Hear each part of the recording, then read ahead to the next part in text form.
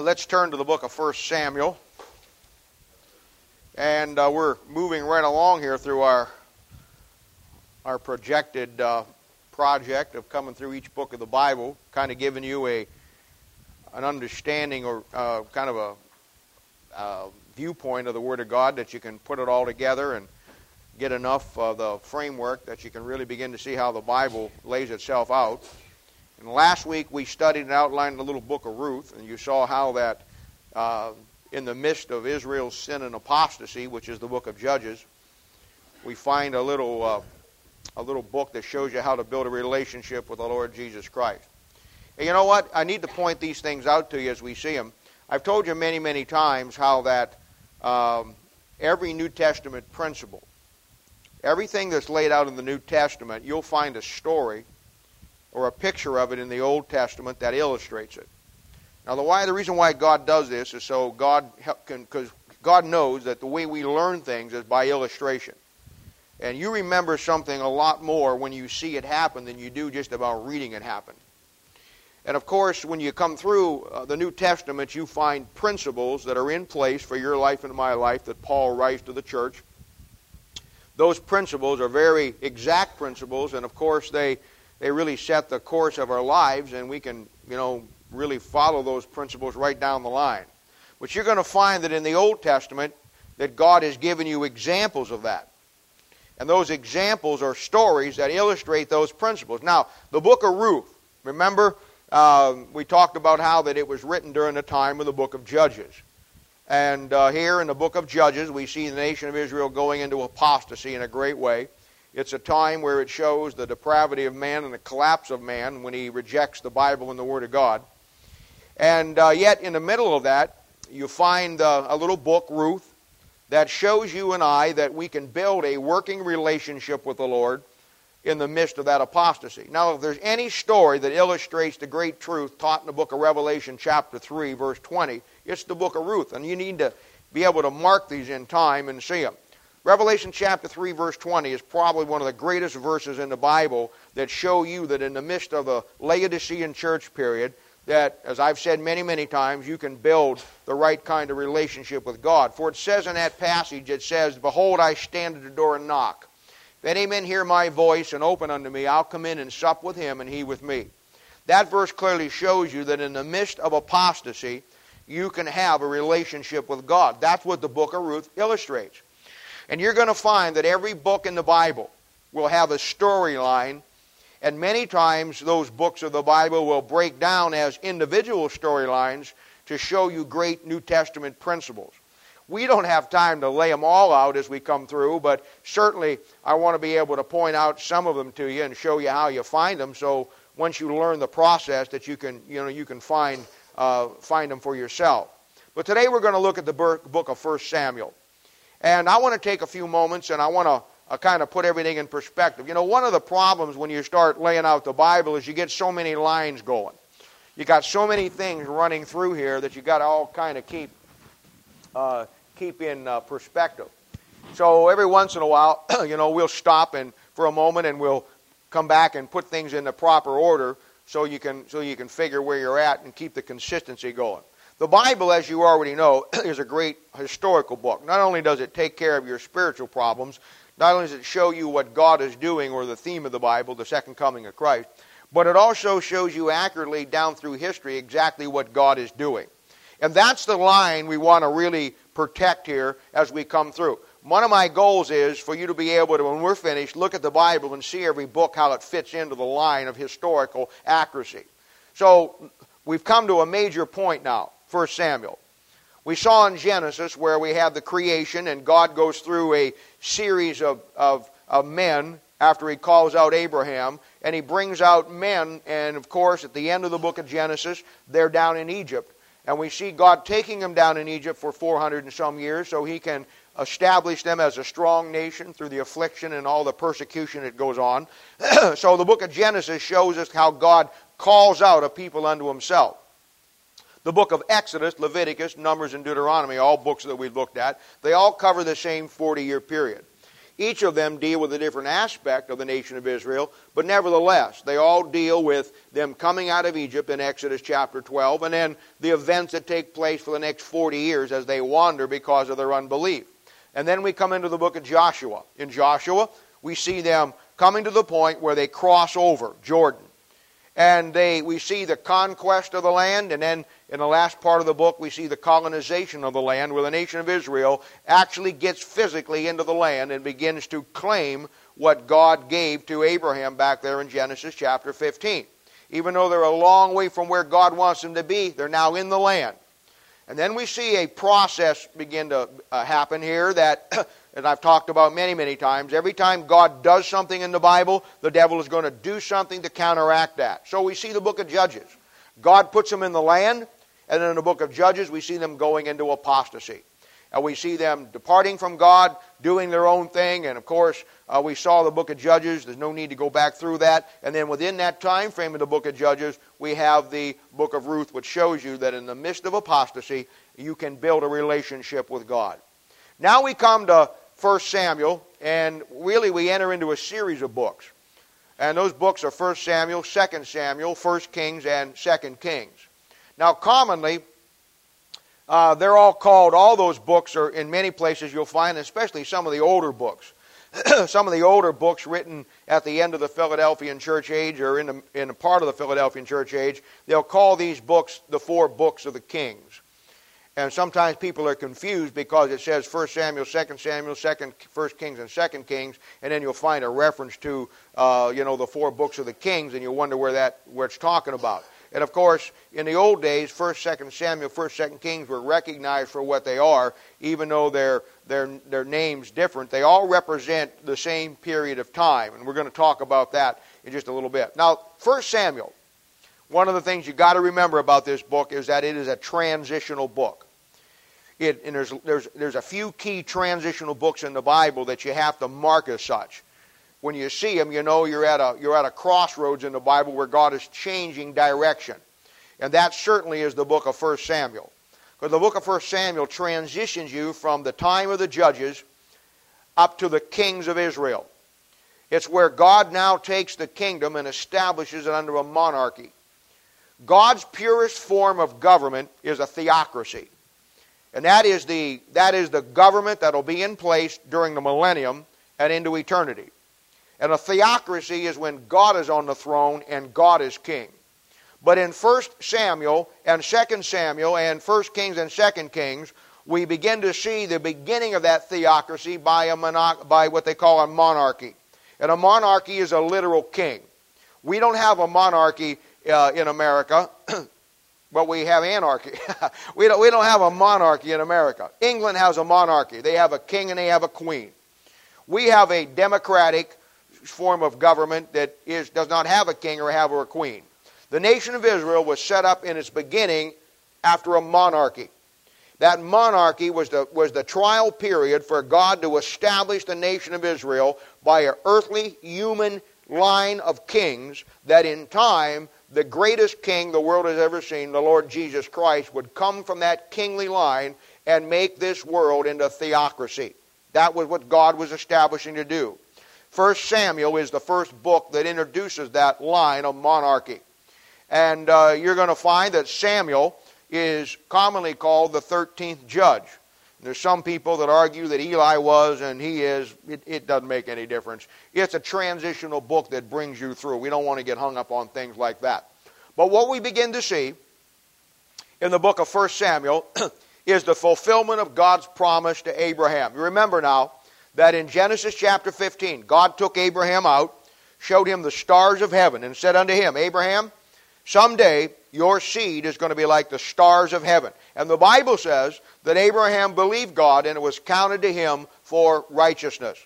And we see that at that point, God has given to him the kingdom of heaven, the literal, visible kingdom on this earth. And from that point, everything that transpires is bringing us to this point where God can give them a monarchy, which in time God can give them the theocracy that God wants to have.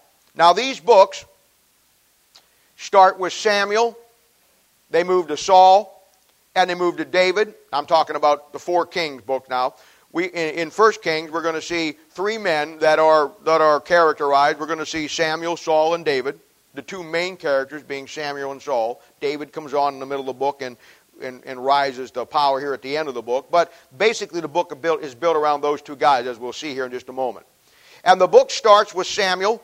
It runs through Saul. It then runs through David. Then it runs through Solomon.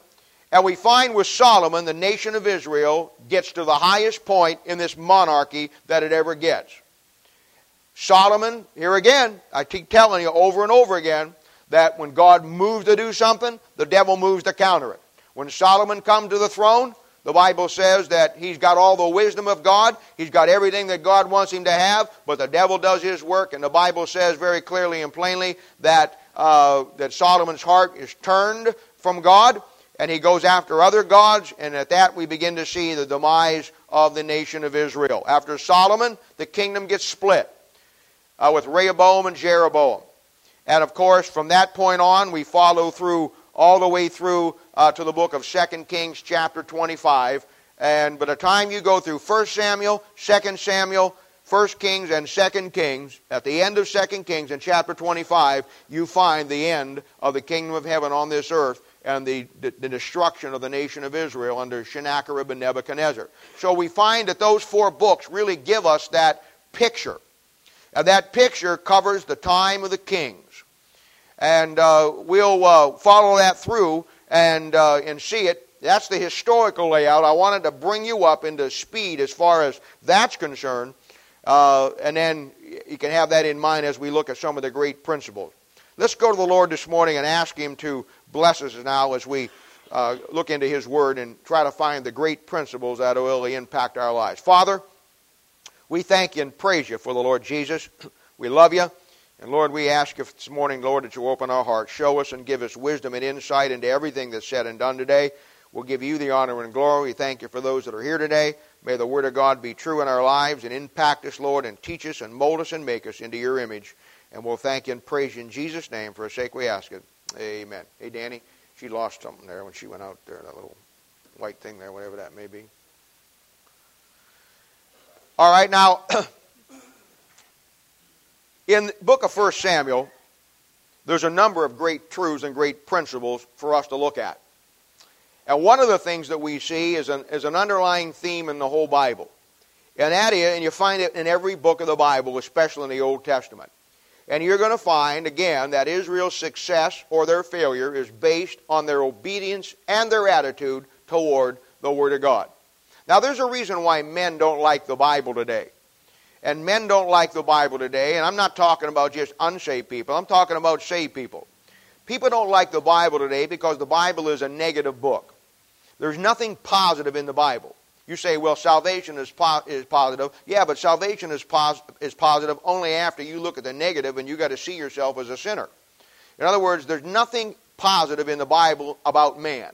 The Bible, the reason why we hate the Bible and feel like we got to change the Bible today is because the Bible is such a negative book and we want to live in such a positive society.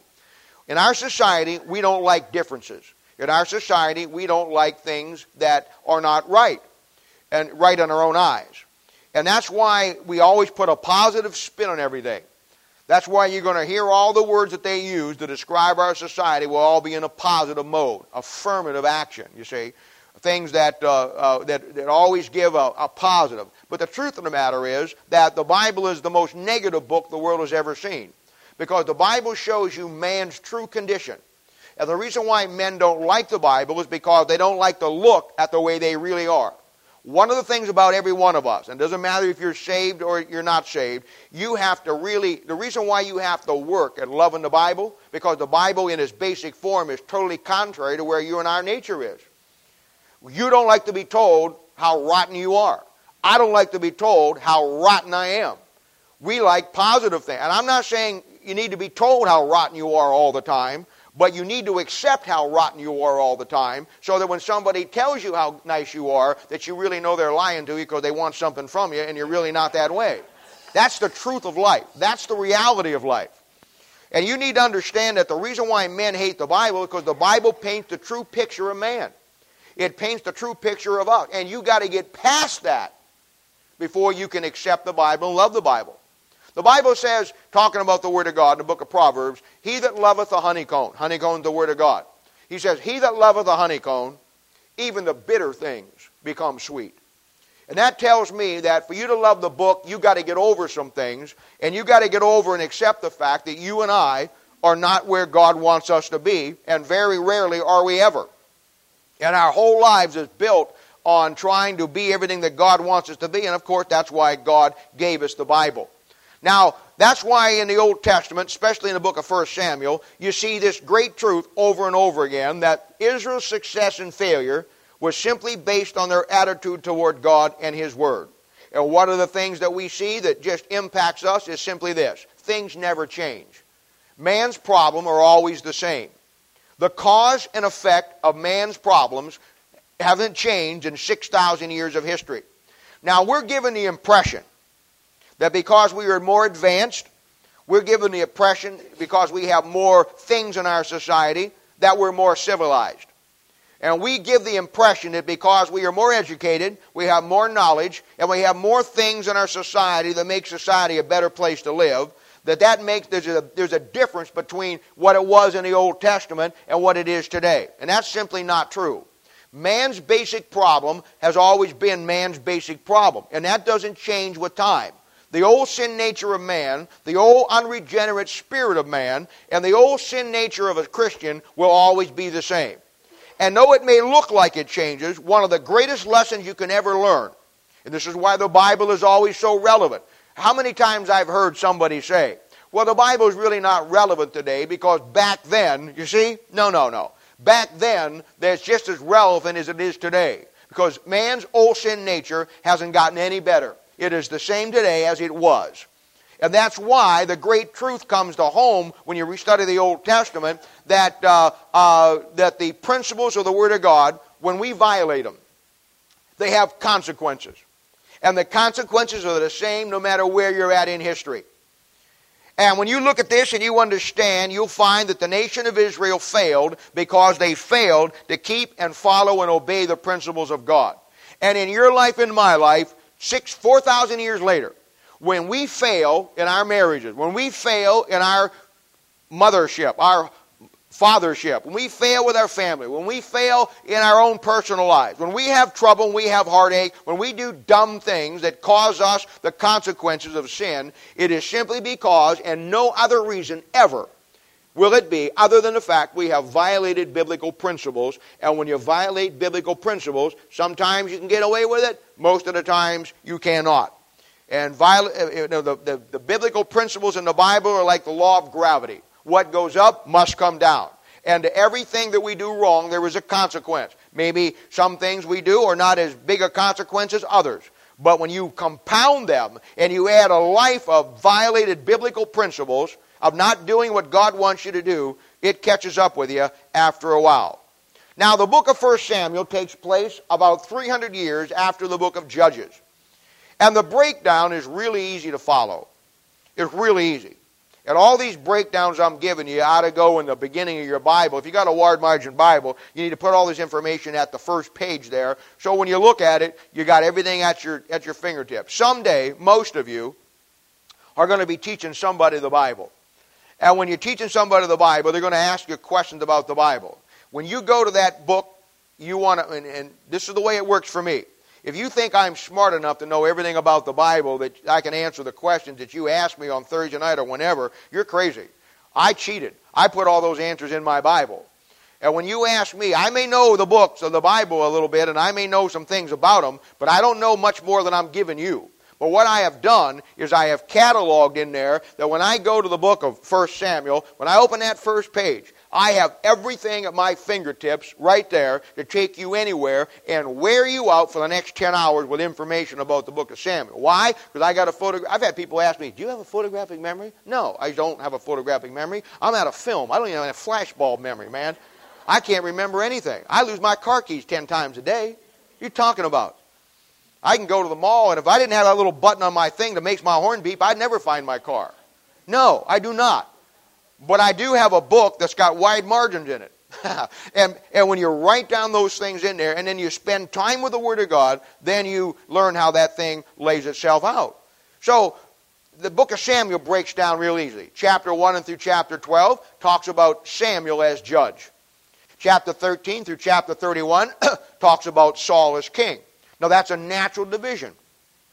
You're going to find, along with that, in those stories, you're going to find some of the greatest New Testament principles for your life and my life that are apropos to the 20th century that you're ever going to find. Now, from a doctrinal standpoint, as I've taught you many, many times, relates how the Bible relates to the theme of the Bible, or the second coming of Christ and the establishment of the kingdom. That's the doctrinal application. From the doctrinal aspect of the book of 1 Samuel, it's filled with passages about the second coming of Christ, the tribulation period. There's at least two types of Antichrist in this book, and there's types of Christ. And you have all that material that point to and give you pictures and understanding of those prophetic events that are going to take place. Obviously, well, we don't have time to go through all of that. My plan is, as we spend time on Thursday night coming through the Bible and one-on-one in Bible study, those things will actually be filled in time once I give you the outline. So it all works together. But basically, when you come to the latter part of the book under Saul, chapter 13 through chapter 31, Saul is our next type of the Antichrist. He's the next type of the Antichrist. No question about it. He takes over the nation of Israel, just like the Antichrist will do in the tribulation period. You'll notice that he is not God's choice, he's the people's choice. And the Antichrist comes first, and then Christ comes second. So Saul shows up first, and then David, the greatest type of Christ outside of Joseph, shows up second. That's how it works. And all those principles are built around that. And you'll find that taught in the book of Revelation chapter 12 and 13, where the Antichrist comes to earth first, and then you'll find in Revelation chapter 19 where the Lord Jesus Christ comes to earth second. And Saul sets up the false kingdom just like the Antichrist does. David sets up the real kingdom just like Christ will in Revelation chapter 19. We'll talk more about that later. But as you look at it, and that's the kind of the way the doctrinal thing lays out, but for us, we see the great New Testament principle that is taught really in Philippians chapter 4. And here's the picture of it. Philippians chapter 4 verse 19 says this. You don't have to turn to it. You just listen to it. It says, "My God shall supply all of your need." Most of you know it. "My God shall supply all of your need according to his riches and glory by Christ Jesus." The Bible says that God shall supply all of your need. The principle that we have taught in the book of 1 Samuel is what happens when you get more than what you need. What happens when you ask God for what you want instead of what you need? There is a process in the Bible of asking God for things. And the process in the Bible of asking God for what we think we want is biblical principles. The book of 1 Samuel, firstly in the first 12 chapters, shows us the cause and effect of what happens when we want something that God doesn't want us to have, and we take what we want over what our needs are. You see, the nation of Israel had a need. That need was for a king. And God wanted to give them a king. But they didn't want the king that God had. They didn't want the king that met their needs. They wanted the king that met their wants. And that was Saul. And that little story right there that we're going to look at here in great detail, we're going to look at those two aspects. You're going to see those great New Testament principles, and you're going to look and understand, hopefully by the time we leave today, that when you violate those, that you see what happens. Now, looking at it in our breakdown, let's talk about the book of 1 Samuel. And in the first part of the book, we have the life of Samuel. And there's some great lessons in this. And I wish we had time this morning to do this in the detail that it deserves. But here again, this is another Thursday night question at some point. But let me kind of break the book down for you by chapters here. And then we'll come back and the things we've already talked about, we'll put them in perspective as we go through. But when you come to chapter 1, chapter 2, and 3, and 4, what you've got there is a great story about the little guy Samuel. And you got a great picture of his mother. And a great picture of how God calls a young man or a young lady into the service of God. We find all the elements here, all the components. And I know that you look at this and you think to yourself, well, you know what, I read it and I didn't see that. Well, let me kind of break it down for you. First of all, let's talk about Hannah. Hannah is his mother. Hannah is one of the 7 barren women in the Bible. Remember last week I told you that there were 7 marriages in the Bible that picture our marriage to the Lord Jesus Christ at the marriage of the Lamb? Well, there are 7 barren women in the Bible. And those 7 barren women represent the nation of Israel who is barren and cannot bear fruit. And I don't know if you have them or not. I'll give them to you very quickly. The first one is Sarah in Genesis chapter 11. The second one is Rebekah, Genesis chapter 26. The third one is Rachel in Genesis chapter 29. These may not be in order. The next one is Hannah, where we're at in 1 Samuel 1. The next one is Manoah in Judges chapter 13. The sixth one is the Shunammite woman in 2 Kings 4. And then the last one would be Elizabeth in Luke chapter 1. These are 7 women who are barren, who do not have children. And maybe they have them later, but they don't have them at that point when they want to have them. And what they picture is the nation of Israel, who right now is barren. Therefore, when you look at these women and study their lives, when they bear the fruit, that fruit is always usually a picture of the Lord Jesus Christ and how He comes to deliver the nation of Israel, and Samuel's no different.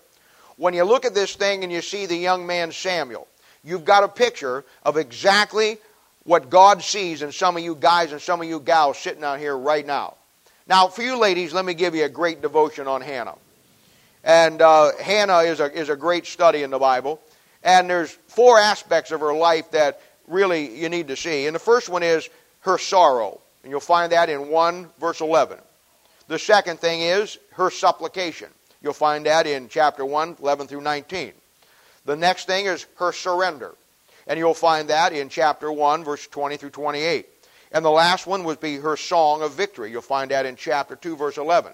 You know what it does? It shows you her sorrow over not bearing fruit.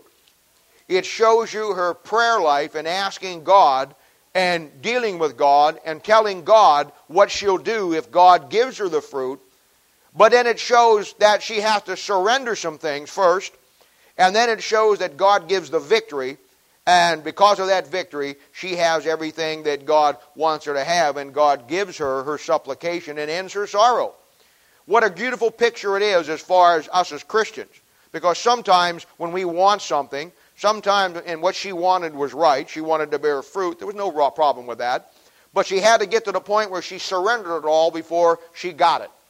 And what a great principle that is for you and for me as a Christian. Because you know what? Sometimes when we ask God for something and God doesn't give it to us, it's because we haven't surrendered everything we've already got to God. God looks at it like this. How stupid for me to give you something else you're asking for when you want it from me and you're telling me that this has to come from me when everything else you've got you've kept for yourself. Now that's a basic simple principle, but that's the way God looks at it. In other words, God wants us to surrender it all. Now when you come to that point that you can surrender it all, then you're going to sing the song of victory because God's going to give you the desires of your heart. And we see from this that God uses her and God uses the man of God, Eli, together to train this young man to bring him to the point where God uses him. You know what her responsibility was? Among others, not only is she a good mother, not only is she a mother that really takes charge of teaching him the Word of God, but this mother understands how important it is for that young man to be with the man of God. Because young men today need a role model. Young ladies today need a role model. And her job, outside of teaching that child at home and loving that child and praying for that child and recognizing from God all the things that she was supposed to do, the second thing she saw her responsibility was to get her little boy where the man of God was so he could get the principles of God from the perspective that God wanted it to have. And that's why God put the church. Obviously, the most important aspect in your life, without a question about it, is your family. That is your first ministry. That's where the home base starts. And that is, and you study her life, you see that. You see that her life, in her home, she recognizes it. She loves God. She wants what God wants. She sees in her, she just wants her boy, her child, to be used of God. And she does everything in her power to make that happen. The second thing she does is everything in her power to make sure that boy is where the man of God is in her life, that man of God is able to give that boy what she can't. It's those two aspects that build a young man or a young lady's life. That's why God gave the church. And that's why God gave men, I'm not just talking about myself, I'm talking about godly men who are in the church who teach and live the life of example that other young kids growing up can see. And there has to be that balance in their life. And between those two in concert, they produced one of the greatest young men that this world has ever seen as far as the Bible is concerned. Now, I got to tell you, this thing about Samuel is really an incredible thing. Because when you come to chapter 3, there's some weird statements here that really step outside the time period that we're in and almost put this thing in a New Testament context. For one, it says this, chapter 3, verse 1. It simply, out of the blue, says this, that the word of the Lord was precious in those days. The word of the Lord was precious in those days. Now that is a verse that's a great verse, but that you don't find any other verse anywhere in the Old Testament like that. If you could lift that thing out and put that in the New Testament anywhere in the church age and it would fit. It's really out of place in the Old Testament simply because they didn't have the complete Word of God. But yet here's a place that shows you that this picture and this story about Samuel in the first 4 chapters is a picture of a young man and a young life today, and how a mom and a preacher took this kid and trained that kid with the same desire in their heart to make that thing, to make him God's man. And the Bible says in chapter 3, verse 19, and Samuel grew, and the Lord was with him, and he did not let none of his words fall to the ground. You see that thing? He developed the right attitude toward the Word of God. You know what you got in this story? Very quickly. Here's what you got. She raises him up. She brings him to the man of God, and she says, here, I've taken him as far as I can. I've laid the foundation in his life. He now needs a man in his life that's going to lay out the principles and be for him. And she's got much wisdom in this thing. When that takes place, you know what happens? He goes to work. It's a picture of a young man going to work within a local New Testament church ministry. And in the process of working in that temple, God calls him. God calls him 3 times. And the Bible's very clear in those passages that he doesn't understand the voice of the Lord. That simply means that a young Christian and a young man, when they're just got saved or they're just getting into the Word of God, they don't always understand when God's speaking to them. They don't know how to separate emotion from truly when God speaks to you. They don't understand. They may go do something and it not work out the way they think, because it didn't, they may think that God is now against them. They don't understand the biblical principles to the point where they understand how to live their lives, operate their ministries, and in time raise their families by biblical principles.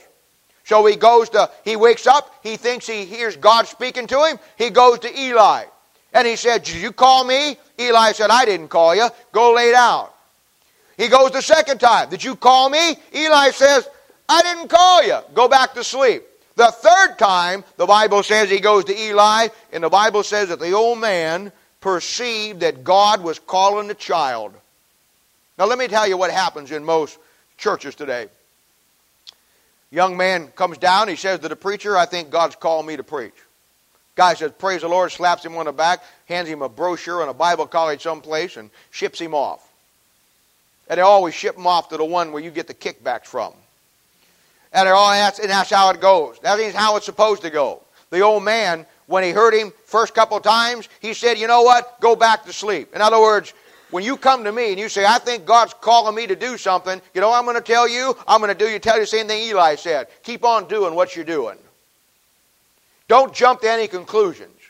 And just give that thing some time. Second time, go back to sleep. Stay away. But in the process of time, it was clear to Eli that God was going to use the kid.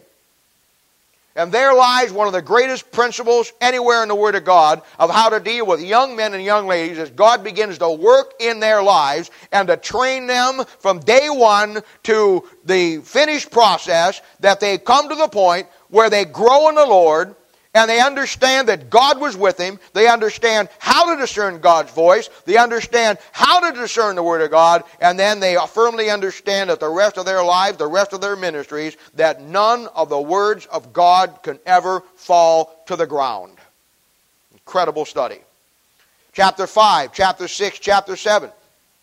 We see Samuel trying to apply the Word of God in age where they don't want to listen to the Word of God. And we find that, he struggles to, he tries to bring them back on track. The Philistines are giving him all kinds of problems. They're taking the ark of God. And he's single-handedly trying to stand for the Lord in a place where nobody wants to stand for the Lord. And then when you come to chapter 8, probably one of the greatest chapters in the Old Testament that teach this great principle, be careful what you want. Be careful what you wish for. Be careful when you get your will over God's will.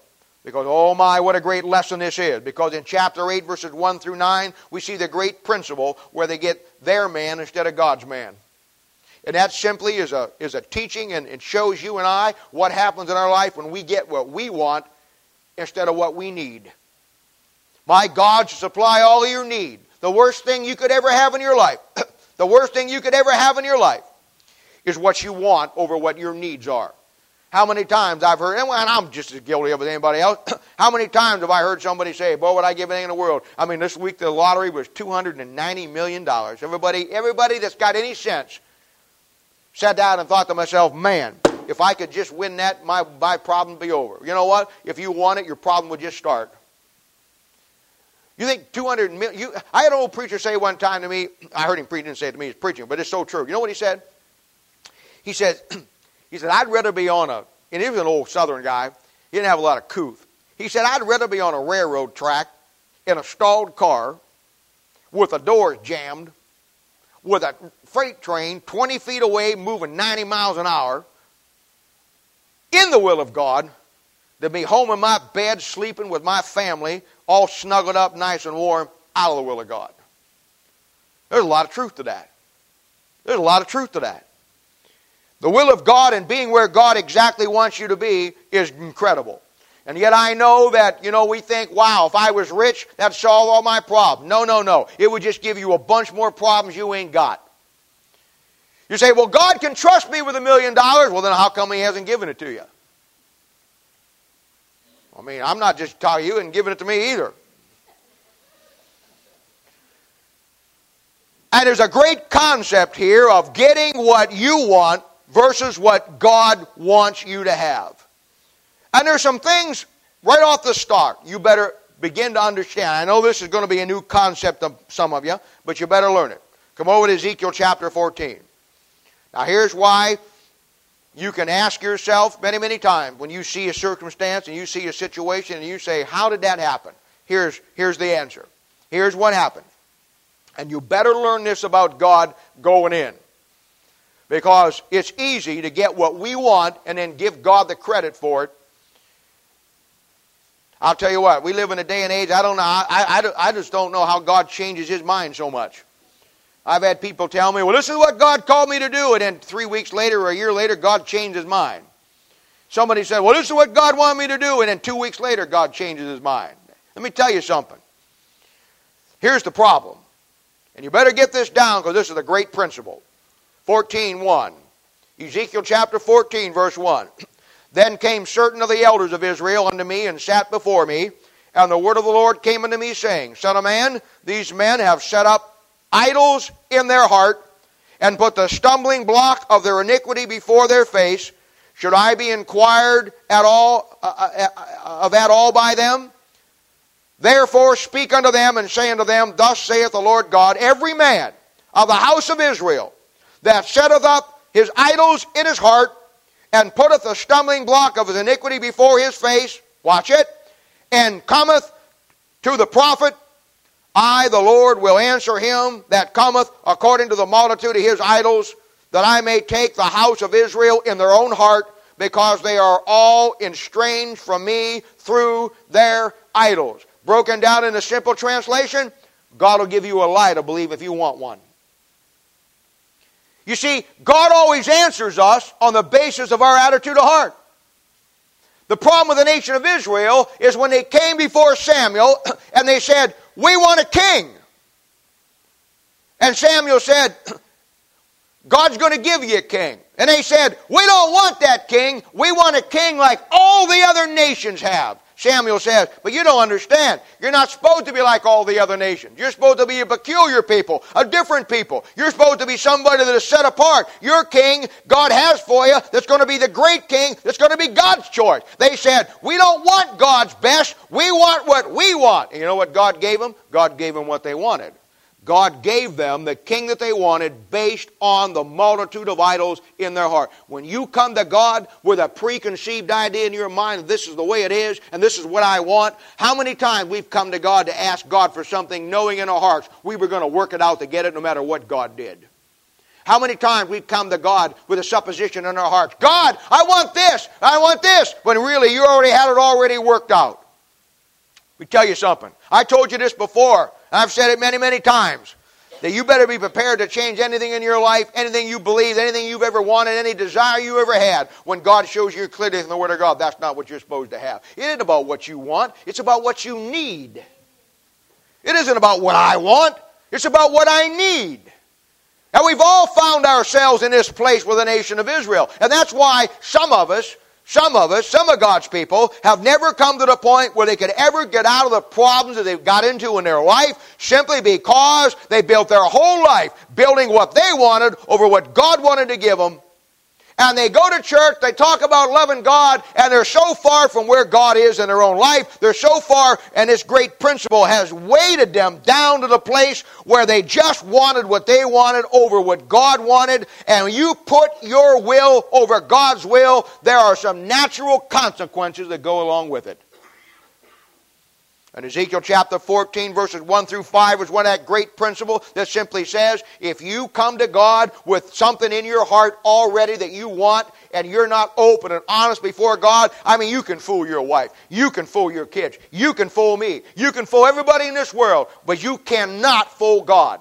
And when God sees you, He looks right down in your heart, and He sees the very dark, naked depths of your soul, and He knows exactly what your motive is. And God will give you a lie to believe if you want one. You reject truth.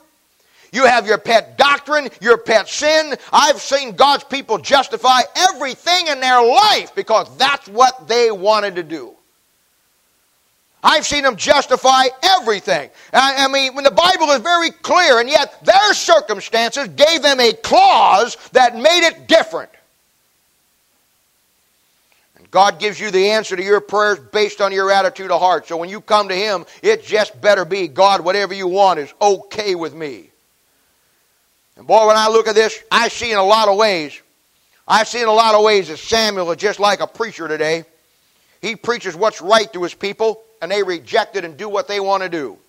He tells them what the Word of God says. He tells them what God expects of them. And they take it and they don't do anything with it. And they turn around and do exactly what they want to do. Boy, that isn't the day and age that we live in.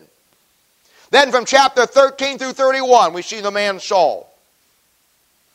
And you see, when you get your way, and this is incredible.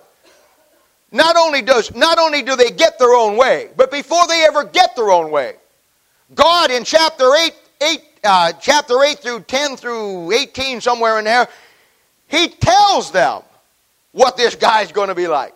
He tells them what he's going to do to them. He tells them that the consequences of their bad choice is going to be. Wow, you know what? Before you even do it, this book tells you what the consequences if you're not doing what God wants you to do is going to be. Hey, you know what? We still do it. Boy, are we a mess. I heard a liberal preacher say one time, well, I don't know how God can send anyone to hell. My problem is I don't know how God, knowing the way I am and the way you are, I don't know how God can take anybody to heaven. I don't have any problem at all seeing God send us to hell. I just don't understand what He sees in us that He wants us up there with Him. No wonder He's got to change us before we get up there. You think the devil let a revolt? Well, most Baptists would revolt that thing in half the time the devil did. And that's why God's going to change it. But I'm telling you, God says, you're going to get your way, and when you get your way over God's way, and you throw that thing out, and you throw the principles out, boy, you get a life that goes along with it. And this is why all this stuff helps you figure out why today God's people's lives are the way they are. This is why they get so messed up. Violation of biblical principles. Your will over God's will. God says one thing. God says, don't marry this person. You say, I'm going to marry him anyhow. God says, don't do that. I'm going to do it anyhow. And that's where you're at. That's where you're at. I mean, I don't know how clear it can be. Now, on top of that, Saul's a type of the Antichrist. We already talked about that. And we'll see that as we go through here. He's a type of the Antichrist. He's also a type of the 20th century Christian or the 20th century pastor who leads God's people into apostasy. And all they get is a lie from him. He is so typical. He is so typical. Now you got to remember, I've told you this before. I've told you before that we are in a Laodicean church period.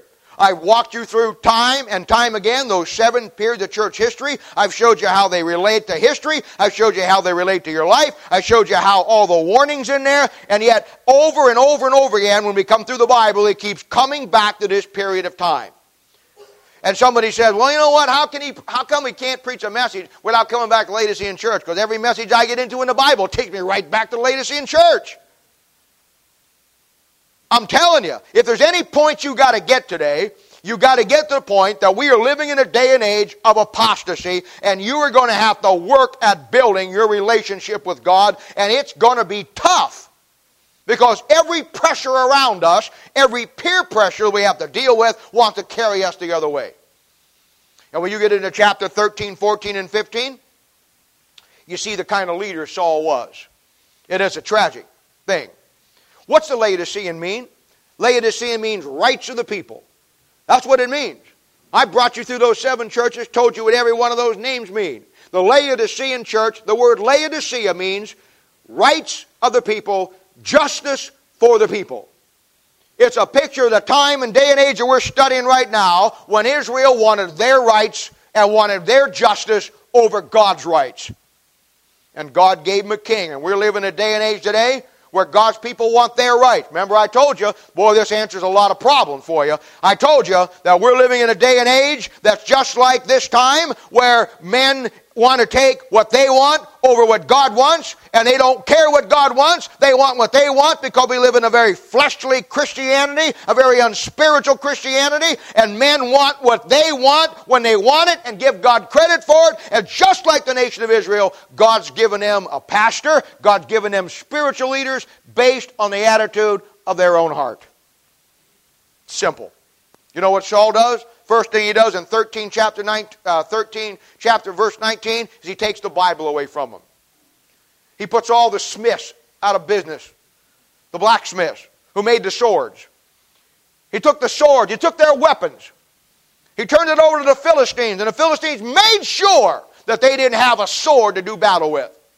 What we've done in Christianity, if we've taken the Word of God, and we've turned it over to the secular world that print our Bibles, and therefore they have taken the Word of God. And I'm telling you something, you better stock some up. If Jesus doesn't come in 5 or 6 years, you won't be able to buy a King James Bible. They would have got rid of it now if they could have. He takes the Bible from them. I'll tell you something else he does. 13:3, he takes credit for something somebody else does. That's the way they are today. They never leave their palaces. They're always out there and they never really do anything. And when some of the little guys out there who love God, who try to serve God, who try to do what's right, they always are taking the credit. When they go someplace, when they speak at some conference, everybody looks at them and says, wow, what a great church you've got. What a great pastor you are. What about this? Look at that, look at that. And he doesn't know what's going on. It's the little guy out there that's building it. Long before I was a Christian, I understood this concept. Long before I was ever loved God or ever read my Bible through one time, God taught me this. God taught me this when I was in the army. You know, there's 2 kinds of commanders you have in the military. You have the guys that the men trust, and you have the guys that the men don't trust. In Vietnam, we saw a lot of bad things happen, and one of the bad things that happened was a lot of American officers got killed. Unfortunately, not by the enemy, by their own men. They used to call it fragging because the leadership was so bad and young men weren't disciplined anyhow, and they were in a place they didn't want to be in, and they were not going to let some 90-day wonder who didn't know what he was doing lead them into a place where they were going to give their life in a war they didn't believe in anyhow. Now, that's a tragic thing to say, but that's the way it is. But not everybody was that way. I had the privilege years ago to meet one of the greatest men that I ever thought, and he influenced my life, and I don't even know him. I mean, I know about him. He doesn't know me. I saw him one time when I was in the military when he came to our base, and they had a big thing for him, but his name was Arthur Simons. He was a colonel. He never got to make general. You know why he never got to make general? Because the other generals didn't like him. You know why they didn't like him? Because he was politically incorrect. You know what they used to call him? They used to call him the Bull. Bull Simons. He's the guy that led the Tan Son raid to get the Vietnam prisoners out of Tan Son back there in the late 60s, early 70s. He was something else. You know what his role was? He never let his troops go anywhere. He didn't go himself. You see, most guys, they stay back at the base and call it in from there. Some of the guys get real brave and they get in a helicopter and stay 5 miles away so they can do by radio. Not the Bull. He was right down in the middle of it. There wasn't any firefight you were ever in your life where you couldn't look around. The Bull wasn't right there. They were trapped. I read the guy's life story. And I talked to guys used to talk about him. I've seen him on video. And I've seen him talking about it and talking about the way that he was. And boy, you're out there and it's hitting the fan, boy, and they're coming over the walls and they're down there and you're all surrounded and you're cut off and there ain't nobody to help you. Let me tell you something. It is so reassuring to look behind you and see the big old Bull walking up and down that line in the middle of everybody firing at him and telling everybody to hold that line. I ain't dying here today. Well, that builds something in you that makes you just want to stay there and fight. Some of you saw the movie, We Were Soldiers. Hal Moore, another one, Colonel Moore. You know what his philosophy was? In combat, first man in, I'll be the last man out. He never went into combat that he wasn't the first one off the helicopter, and he never got back on till all his men were accounted for. You know what? You may die in battle and you may die in combat, but there is an assurance that there's somebody leading this battle that wants your best interest at his heart. And I can't tell you what that instills in young men. I can't even tell you what that instills in a soldier, that he knows he may get killed and he may die, but he ain't here by himself. And the guy that's telling him what to do isn't somebody back there in an air-conditioned office talking between beers and sending letters down and radio messages down. He is right there in the thick of it with you. And let me just say this. Let me make the point for you. That's the kind of pastors we need today. That's the kind of men we need to lead this church today. We need men that are going to stand in there and you don't have to look around and wonder where they're at. Any battle, any spiritual warfare you're in, you're shoulder to shoulder. You're in the same trench. You're in the same mud. You die, we die. We all go down together or we all stand together. It doesn't make any difference. But as long as we do it together. That wasn't Saul. Saul was one of those kind of guys that he sent everybody else to do it. And then he took credit for it. Never did it himself. When it came down to fighting David and Goliath, he was the biggest man there. The Bible says he was head and shoulders above everybody else. What did he do? He sent David in. He sent David in. Why? Because he was a coward. That's why. He puts him under an oath in 14:24. And when he puts him under that oath, it's a Christian oath. Oh yeah, it's exactly what they do today. He says, you guys are going to go up there and fight. But he says, I'm going to put you under an oath before God. Don't eat anything before you fight, while you fight, or after you fight. And then the people go out there and they're getting whipped because they're hungry and they're weak. They haven't eaten because he put them under a Christian oath that had nothing to do with God. Had everything to do with Saul. Boy, how I've seen him do that today. I've seen him put you under that old oath of legalism. Well, you got to do this and you got to do that. And they give you a set of rules that have nothing to do with the Word of God. And then they wonder why you fail in your families. They wonder why you have problems. They wonder why you can't have the victory. And you know what Saul did? He did the same thing 20th century preachers do. When he told them not to take the food, and he put them under an oath that God had nothing to do with, and then they failed, instead of getting up and saying, I was the problem. Oh, no. The 20th century modern day preacher is never the problem. He always blames it on his people. And it wasn't the people's problem. It was his problem. He leaves his son, 1445, his own son, to die on a battlefield. In 13:8, he offers up the sacrifice of a priest when he's not a priest. Clearly showing me that most of these guys trying to be something they're not. In 15:1 through 35, the whole chapter, you got the story of Agag and the sheep. God says, you know what? Kill Agag, kill the sheep, kill everybody down there because of what they're associated with. Samuel shows up. Saul won the battle. He's popping around like some old big guy with all medals on his chest, walking around, shaking hands and talking to his cronies, getting ready to plan the next fellowship meeting, talk about all the great victories God's done. Samuel comes up and he says, "What's going on?" Saul said, "Well, God gave us a great victory." He says, "Great victory? What is this bleating of the sheep I hear?"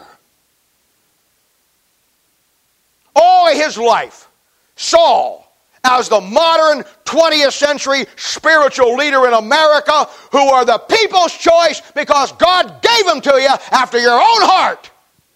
Total disregard for what God says to him to do. In fact, 1 Samuel chapter 15, verse 23 lays it out very clearly. He says, "Because you have rejected the word of the Lord, he also has rejected thee as king." He winds up a spiritual suicide. He loses God's spirit and gets an evil spirit. He never learned the great principle in 1 Samuel 15:22 that is the greatest principle taught probably in all the Bible for you and for me. It simply says to obey is better than to sacrifice. God doesn't care what you do, how good you do it. If you do it in violation of the principle of the Word of God, you wasted your time. Then in chapter 16, you have the introduction of God's man. And when you got this thing, but contrast. Remember contrast? The contrast between Saul and David is much to learn. In Saul, we saw the people's choice. In David, we saw God's choice. In Saul, we saw a man who always perpetrated to be a great leader, but never was. In David, we see a man who took the humble position of just being a servant and became a great leader. Oh, let me tell you something. I've heard him say it so many times, every time I hear him say it, I want to throw up. How many times I've heard him pat so-and-so on the back, bring him up, and he said, "Now I want to introduce to you one of the greatest men in Christianity, one of the greatest preachers you're ever going to hear, a man who has built a great church, a man who was a great Christian, a man who's great doing this, great doing that." Let me tell you something. There are no great men in Christianity. There are no great pastors. There are no great preachers. There are no great men who build great works. There are just men who are sinners saved by a great God, and God uses them.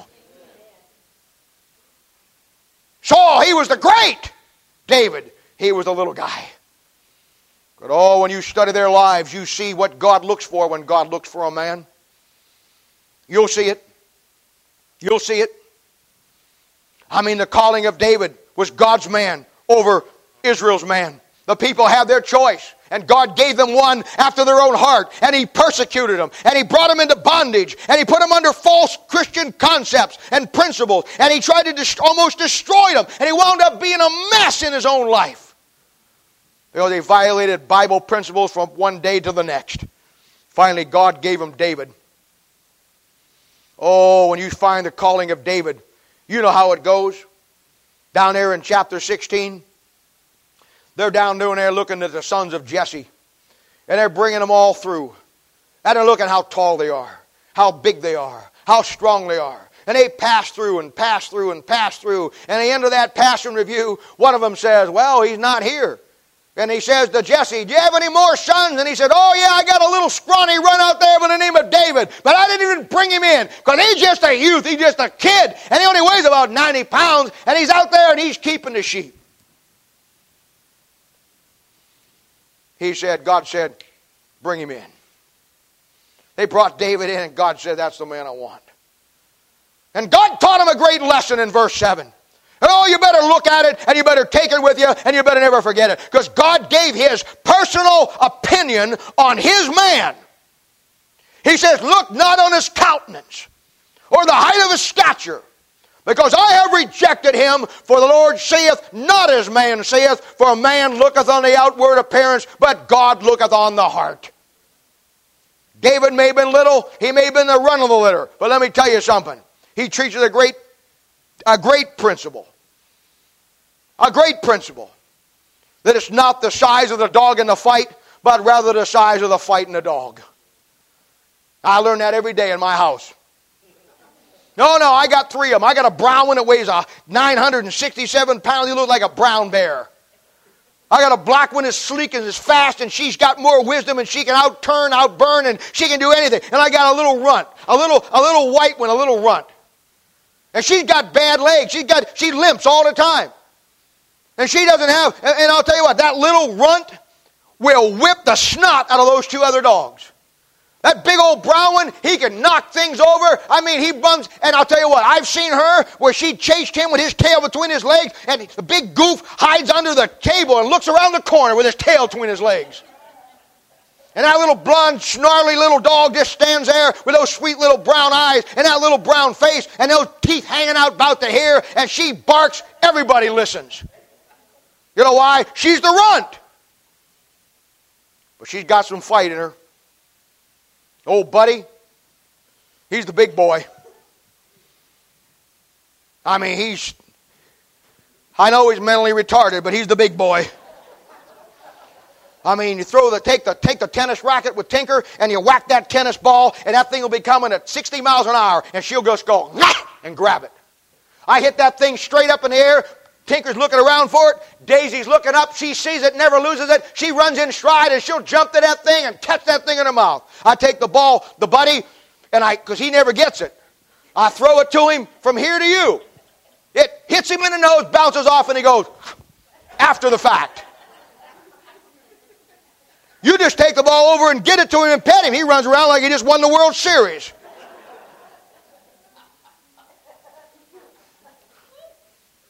I'm telling you, it ain't the big guys in this world are getting the job done.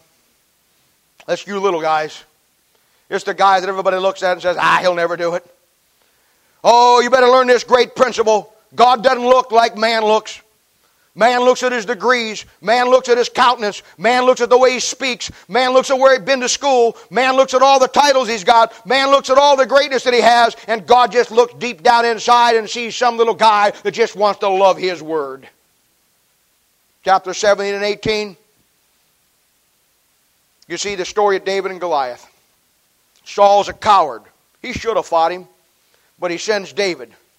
And then just like most 20th century preachers, when he sends somebody out to do his work and they do the job and people recognize that they're doing the job because he's so inferior in himself and has such an inferiority complex and he's so intimidated by everything and everybody, he hates David because David got the victory instead of him.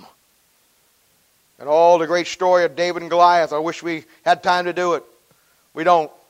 One side, it's a great picture of the second coming of Christ, Revelation chapter 19, verse 11. On the inspirational side, it's a great picture of the great battles of your life and the giants out there that try to stop you in your everyday life, Ephesians chapter 6. And it all lines up. Saul's the leader. He should have been the one, but he didn't. And after that thing, boy, you start to see something. After that thing, you start to see something, because in chapter 18, verse 9, right after David kills Goliath, the Bible makes one little statement. Oh, and you better mark it. Saul was a coward, just like most guys today. And he has guys in his church that can do the work and do the job. And when he's too scared to do it, he sends them out to do it, and they go out and get it done. And the people in the church look at him and say, well, you did a good job. And the Bible says at 18:9 that Saul eyed David from that day forward. Target on his back. Let me tell you something, that book will put a bullseye on your back quicker than anything in this world. And in chapter 19 through chapter 22, you have the story of Jonathan and David. Oh, what a great story this is. Oh, this is the fulfillment of that verse in Proverbs that says, a friend born for adversity. You see, as you go through the story, Saul hates David. But the reason why he hates him, because David has the power of God in his life and Saul doesn't have it. And that's so typical of what you're seeing preachers today. They're scared to death. They don't know the Bible themselves and afraid to death that somebody will find out. They don't want to ever get into a conversation with you. They'll never spend any time with you in the Bible because you may ask them a question they don't know. And boy, after that battle with Goliath, as I said already, we see it. And we see the Bible says that he eyed David. Oh, he didn't like David. And that dislike turns into a great hatred. And he tries through the next couple of chapters a number of ways to get David killed. In chapter 18, verse 12, it simply says this. And Saul was afraid of David because the Lord was with him and was departed from him. Here's how it works. You're any time in the ministry at all, here's how it works. Trust me, here's how it works. They're going to hate you because of that book. When you have the Word of God in your heart and you love that book, they're going to hate you. God uses you in your ministry and not them in theirs. God hands it in your life. Whatever checks you write, God cashes because of the book. They devise every way in the world to kill you, but God blesses you. They're scared to death of you. They're intimidated by you. And they will stand in your way and they will try to do everything they can to stop you. But you know what? God's with you. And as long as you stay with God and as long as the book is yours and you love it with all your heart, with all your mind and all your soul, in time, they'll wind up to be a spiritual suicide and you'll wind up to be a man after God's own heart. And let me tell you something. I'm going to explain in a minute. Spiritual suicide doesn't always mean you die. You know how David got through it? Oh, yeah. David was the most hunted man. He was the most hated man by Saul. Saul hated him with a passion, tried to kill him, devised every way. From marrying his own daughter, he come up with every scheme in the world to get rid of David because he hated David, because David had a God and he had a book. And God gave David what he needed to survive in this old world. You know what he gave him? He gave him a friend named Jonathan. Jonathan knows who's the problem. Jonathan knows who's right and who's wrong. And Jonathan very quietly protects God's man and God's king, David. And you see that Jonathan takes that under his wing to make sure that David doesn't get killed. We see Saul continue to go on without the power of God. And you begin to see another great principle, how that the farther you go without God, the farther away you get and the more desperate you become. And in chapter 23 through chapter 31, Saul turns to witchcraft. He comes to the place where he goes down to the witch at Endor. And the farther you get from God, I'm telling you, the more desperate you get. And finally, his death by suicide. And I'm telling you, not every time you read suicide in the Bible doesn't mean that God's going to kill somebody or somebody that doesn't do what's right with the Word of God dies. You can die spiritually long before you die physically. There's lots of God's people that are walking around breathing air and talking about this and going to church and carrying their Bibles, and they're just as dead spiritually on the inside as any dead man in the cemetery. But old Jonathan is there. Jonathan gets him through those times. Thank God for the Jonathans of life. Chapter 30 through chapter 31, we see the great passing of power from the people's choice to God's choice. And you know what? Over the years, as I studied this thing and laid this thing out, I've seen some great principles. And the Bible never ceases to amaze me how that you can be reading someplace totally different and God will bring up a principle in a verse that brings it right back to where you're at. And I've talked to you about God's choice versus the people's choice. Talked to you about Saul and David and all the New Testament principles that go along with it. But you know what? There's two verses in the Bible that lay these men out better than anything I could ever say. And I don't even think when he was talking about it, he was talking about these two guys. But you know what? That's the beauty of the Bible. It's principles.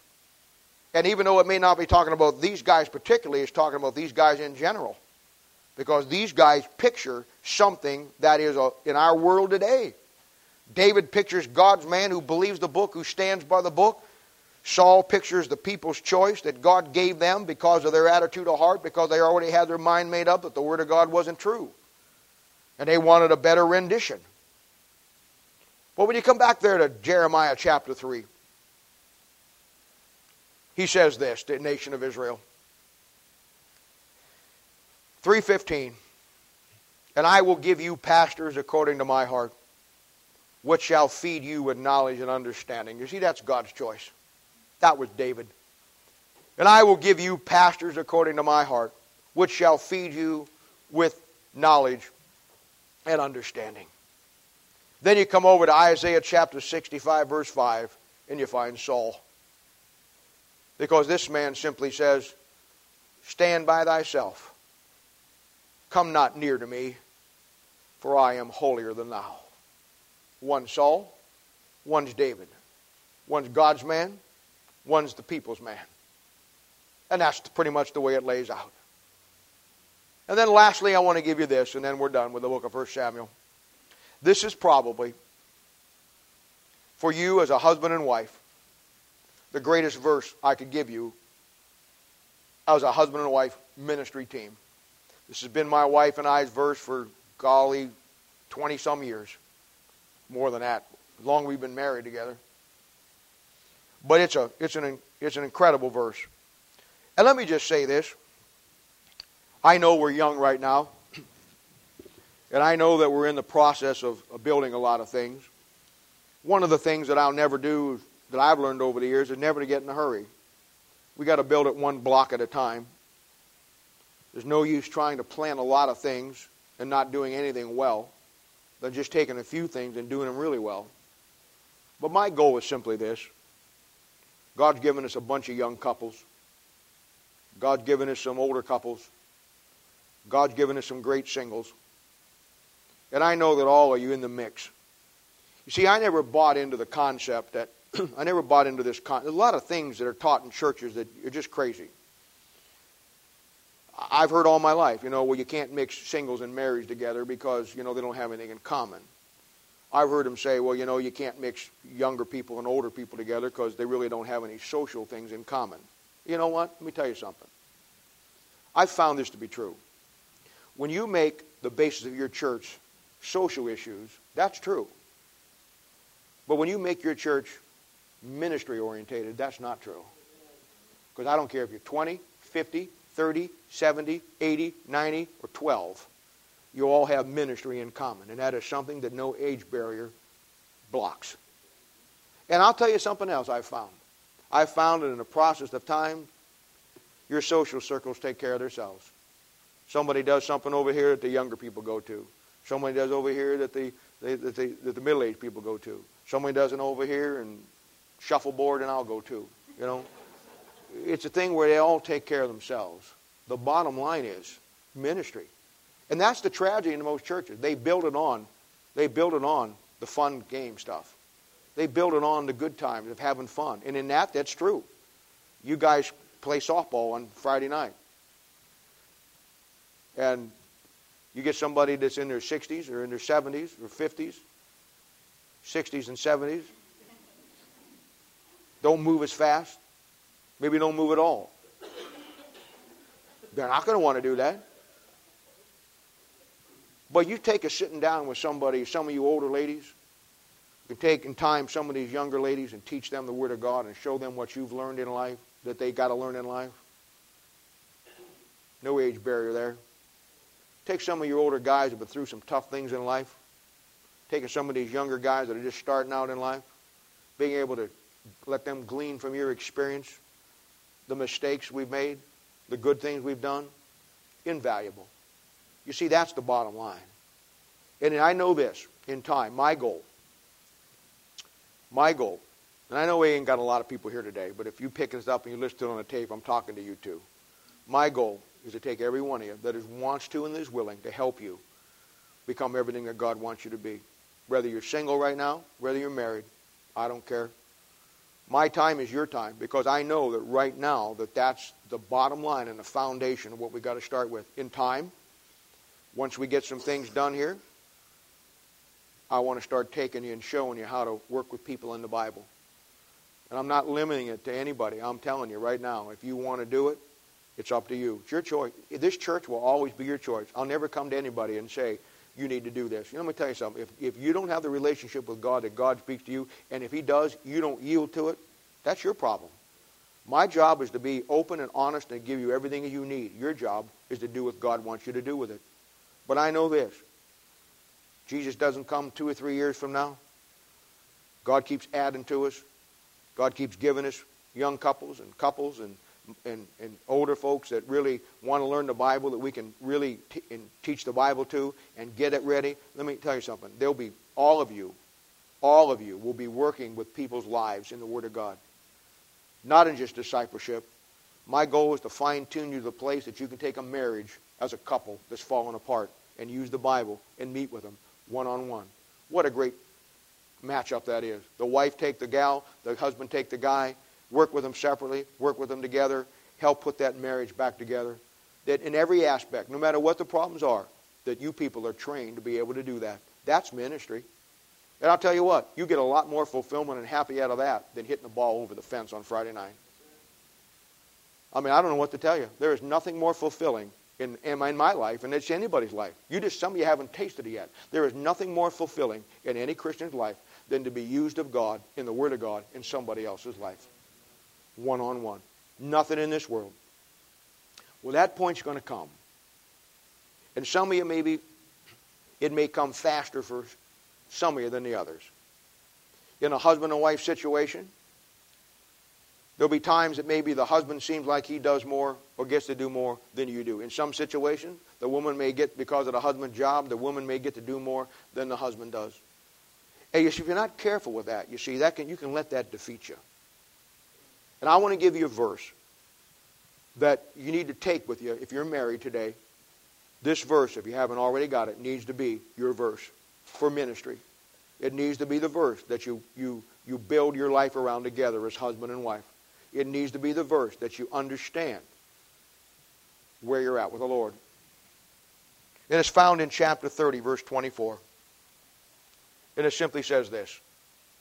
And this is really all we're doing in the Bible, is to get you to that point. I'm trying to do a number of things right now between Sunday morning and Thursday night and a one-on-one time with you. I'm trying to do everything and then add the other things into it. I'm all trying to bring it about to one goal, and that is to get to the place where together, whether you're single, you're married, or whatever, you minister. And here's the bottom line. Chapter 30, verse 24. And this is for you, husband and wives. This is for you if you're single and someday you're going to have a prospective mate and you're going to get married. It says this. For who will hearken unto you in this matter? But as for his part that goeth down to the battle, so shall his part be that tarrieth by the stuff. They shall part alike. It simply says this. Wives, if you stay home with the kids while your husband goes out and does something, don't feel discouraged because you didn't get to go. I mean, you can be discouraged about it, but don't let it defeat you. Husbands, if there's times that you don't get to do something that your wife gets to do, it's okay. If you have the right attitude of heart, the Bible says you're a team. And as a team, the Bible says the person who goes down the battle, whether it be the husband or the wife, and the person that stays by the stuff, stays home with the kids, whether it be the husband or the wife, the bottom line is, at the judgment seat of Christ, they part alike. God blesses the attitude of your heart in serving Him. You're a team. My job is to make you a cohesive team. I've told you before from the very beginning, this church will only be as strong as the individual members in it. And this church will only go as far as your attitude of loving that book more than anything else in this world. And your own personal marriages and your own personal lives and your own personal families will only go as far as the principles of that book that you can believe and claim for yourself. And if we're going to do anything for God in these last days, and I'm betting we will, it's going to come down to taking concepts just like that and understanding that husband and wives are teams, that we're all a team. There'll be times that you guys go preach that I won't. There'll be times that I preach that you don't. There'll be times that I work with people that you won't. There'll be times that the guy next to you works. There's times that your husband working with somebody, and as the wife, you're not. There'll be times the wife is working with somebody and the husband's not.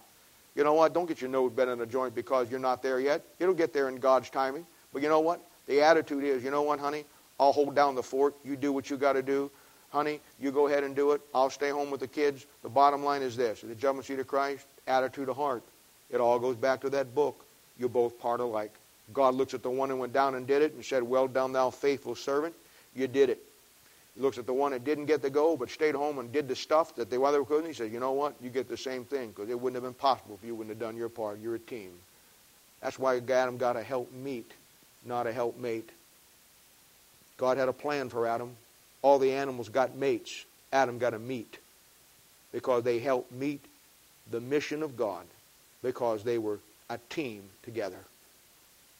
Father, thank you for today. Thank you for your word. Thank you for your love for us and for your goodness to us. And thank you, Father, for this book. And I thank you for these people. I love them so much, and they're so good. And Lord, I just pray that you'll protect us. I pray that every heart